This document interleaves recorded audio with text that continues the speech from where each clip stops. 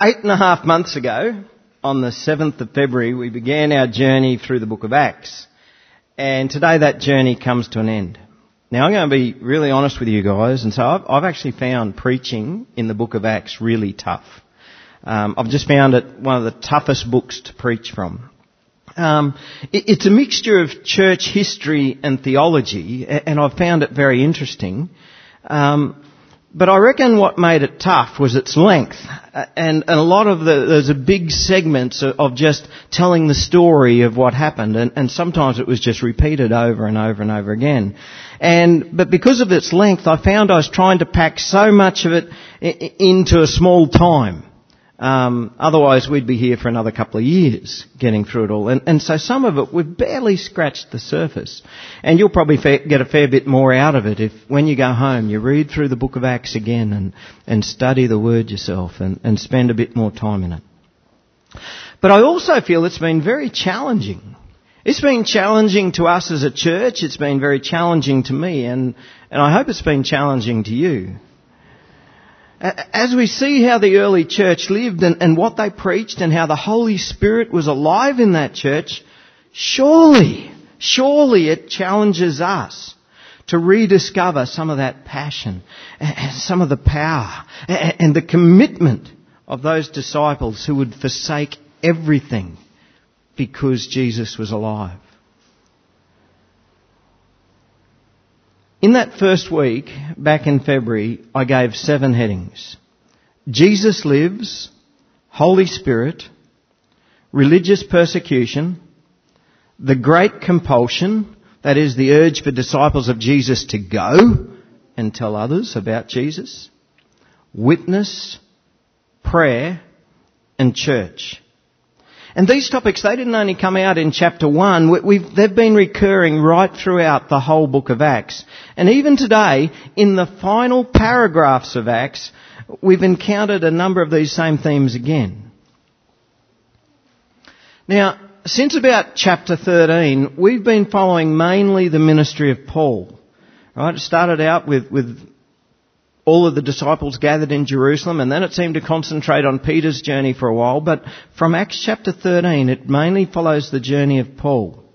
And it's been a story of how he would take the gospel first to God's chosen people, the Jews, and how most of the Jews would ultimately reject Jesus. And so Paul would then turn to preaching to the Gentiles, the outsiders, those who were not God's people, and often he'd have a better response from them.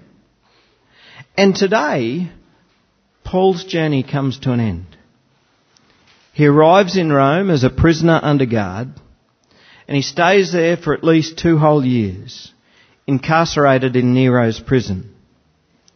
And although it's not recorded in the Bible, later church history records it and tells us that here in Rome, both Peter and Paul were executed, along with thousands of other Christians as they were blamed for the fire of Rome.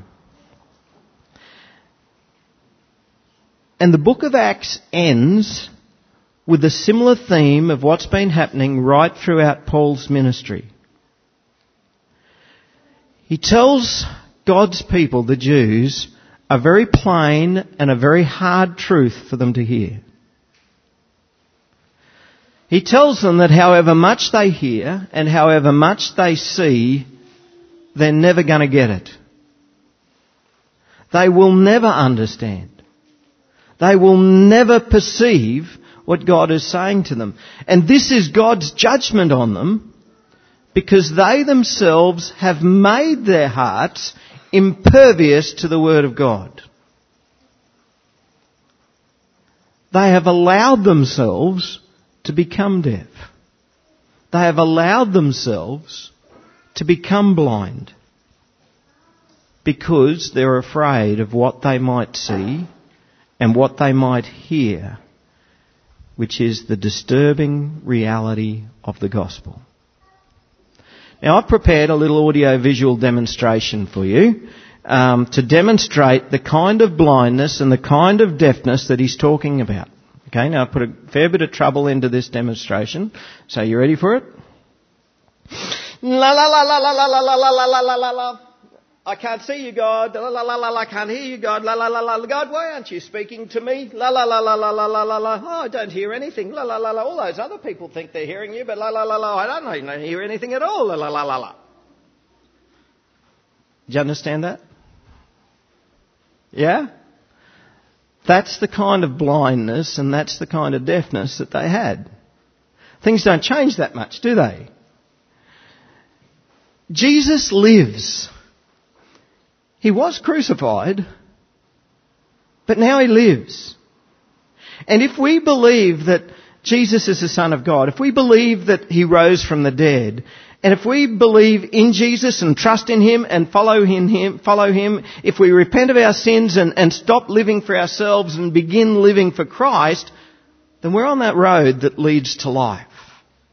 Now that's the gospel message that we preach today. It's the same message that Paul preached almost 2,000 years ago. And the majority of the people who heard that message when Paul preached it responded in exactly the same as what most people do today.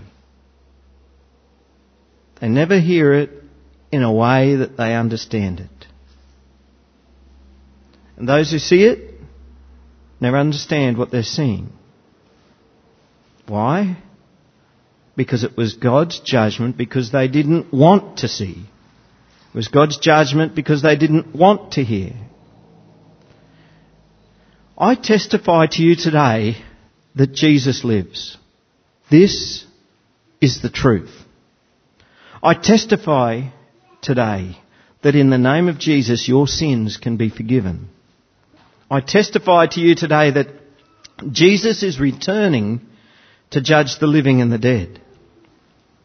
And when he returns, those who are faithful to him will share in his glory. And those who are not faithful to him will be condemned on that day when Jesus returns. And if this is true, and I believe that it is with every fibre of my being, I believe this is true, then what? Then that means that how we live today has eternal ramifications. We can either walk that hard, narrow road that leads to life, or we can travel down that wide, easy highway that leads to destruction. And there, right there, lies the motivation for deafness and blindness. Because if Jesus is alive, then that simply must impact the way I live my entire life. It must impact and change everything about who I am and what I do.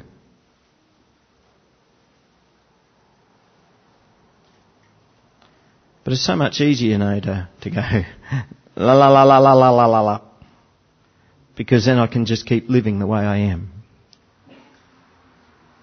Now, I suspect I'm preaching mainly to the converted here, am I? Are you a people who believe that Jesus lives? Oh, one of you do. Good. Are you a people who believe that Jesus lives?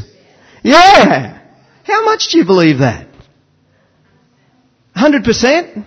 Yep. With every fibre of your being? Yep. It's going to change the whole way you live your life? Yep. Great. 4 of you are changed. Excellent. But you know what? Even though we're saved, even though we believe in Jesus, we're not immune from this self-inflicted spiritual deafness. We're not immune from self-inflicted spiritual blindness. Even though we believe in God, how much do we shut God out? How much do we stop up our ears so that we don't hear God's word? How much do we shield our eyes so that we're blinded to spiritual realities? For example, we know that our relationship with God is going to grow deeper and deeper and more vibrant if we pray, don't we? And when I talk about prayer, I'm not just talking about once a day thing just before I go to bed at night. I'm talking about a life of prayer where we pray to God often during the day. But what do? We fill up our lives with so much other stuff that we just don't seem to be able to find time to take time out and just pray to God.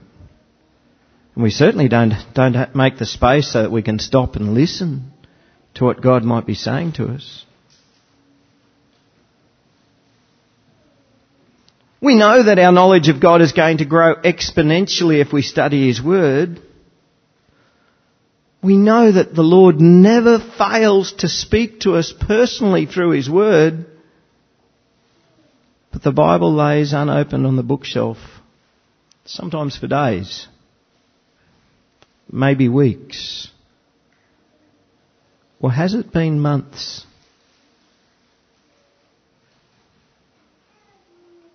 Spiritual blindness, spiritual deafness. We're not looking. We're not listening.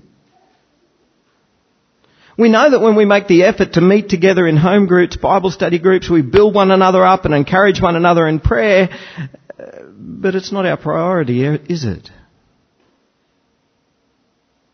Are you hearing this? Are you seeing it? Are you understanding it?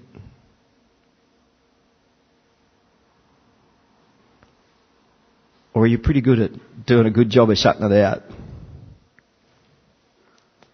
What I'm saying is in the Christian church today, there are many of us who are very content to live in a state of spiritual deafness and a state of spiritual blindness.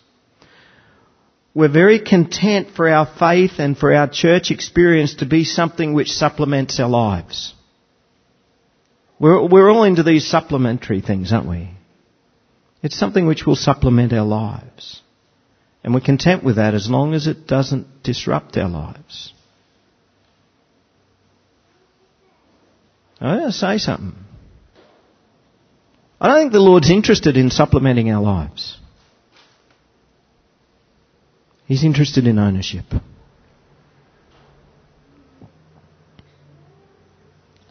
Some of the men in our church were currently studying Experiencing God, Knowing and Doing the Will of God. And in this week's study, Henry Blackaby says, I've known some people who wouldn't interrupt a fishing trip or a football game for anything. There wouldn't be anyone here like that, would there? No, of course not. In their minds, they say they want to serve God, but they eliminate from their lives anything that would interfere with their plans. They are so self-centred that they do not recognise the times when God comes to them with divine invitation. On the other hand, if you are God-centred, you will adjust your life to what God wants to do. God has a right to interrupt your life any time that He wants to. He is Lord. When you accepted Him as Lord, you gave Him the right to help Himself to your life. Do you understand that? When you said, you are my Lord, what you're saying is, Lord, I am yours. You take me. You interrupt me any time you like. You step in and call me to serve you in any way that you desire. You call me to follow you in whatever direction you lead. Spiritual deafness and spiritual blindness is when we shut out God so that we can keep God at this arm's length, a safe distance away. Now, that's not discipleship. True belief in Christ, true faith, is a faith that demands your life, your soul, your all. So what do we do about all this? Just don't shut God out. Get into the Word. Pray. Seek God with your whole heart. Serve. Now, I can guarantee you, when we truly seek God, He's not hard to find. If you truly want to have an encounter with God, if you truly want to understand, Lord, how do you fit into my life? Or how do I fit into your purpose? The Lord will answer that if you truly seek Him. If your idea of Christianity is that it's something that supplements your life, that it's something that won't disrupt you or your plans, then you've got a strange idea of Christianity, a very self-centered idea of faith. A Christian is a disciple of Jesus, someone who is devoted to Jesus, someone who follows the Lord with all their heart.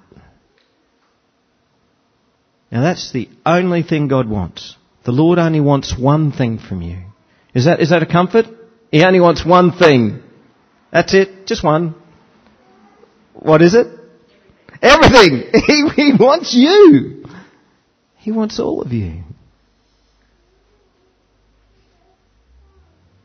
But what a blessing it is to give ourselves totally and completely to God.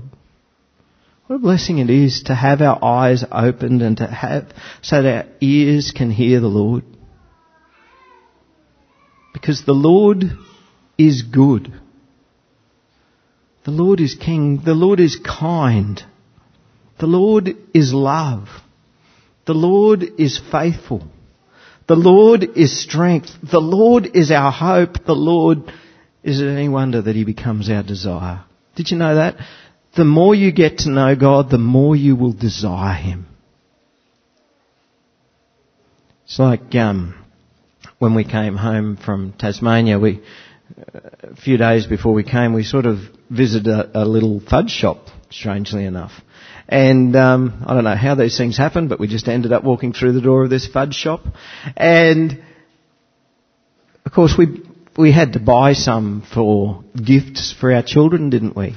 And we also, we had to sample some to make sure that we bought them good fudge.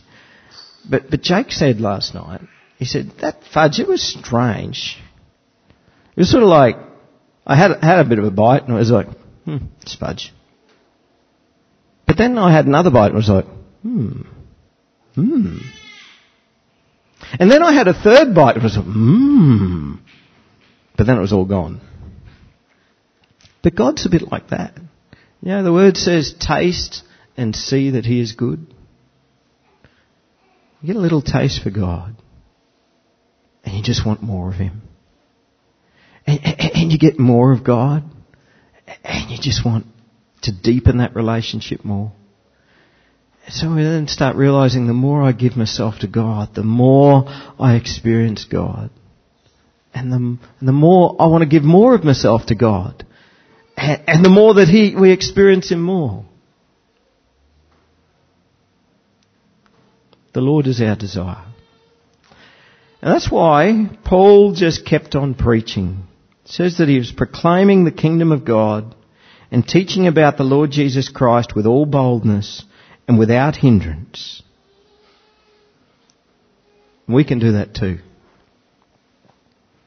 Remember, he just said to these guys, no matter how much you hear, you're never going to understand. You're just not getting it. So you sort of expect he's just going to throw his arms up and say, right, my ministry's finished. Nobody's getting it. But no. That just meant that he would keep proclaiming the kingdom of God and teaching about the Lord Jesus Christ with all boldness and without hindrance. And we can do that too. See, it's not just about us deepening our relationship with God. We're compelled by the Holy Spirit to share our faith with those around us. You've all got friends who you've been sharing the gospel to for years, have you? I'm hoping. Don't give up. Keep sharing the gospel. But you know what? Paul, he sort of came to the stage where he stopped talking to God's people and he went to those who were recognised as not being God's people.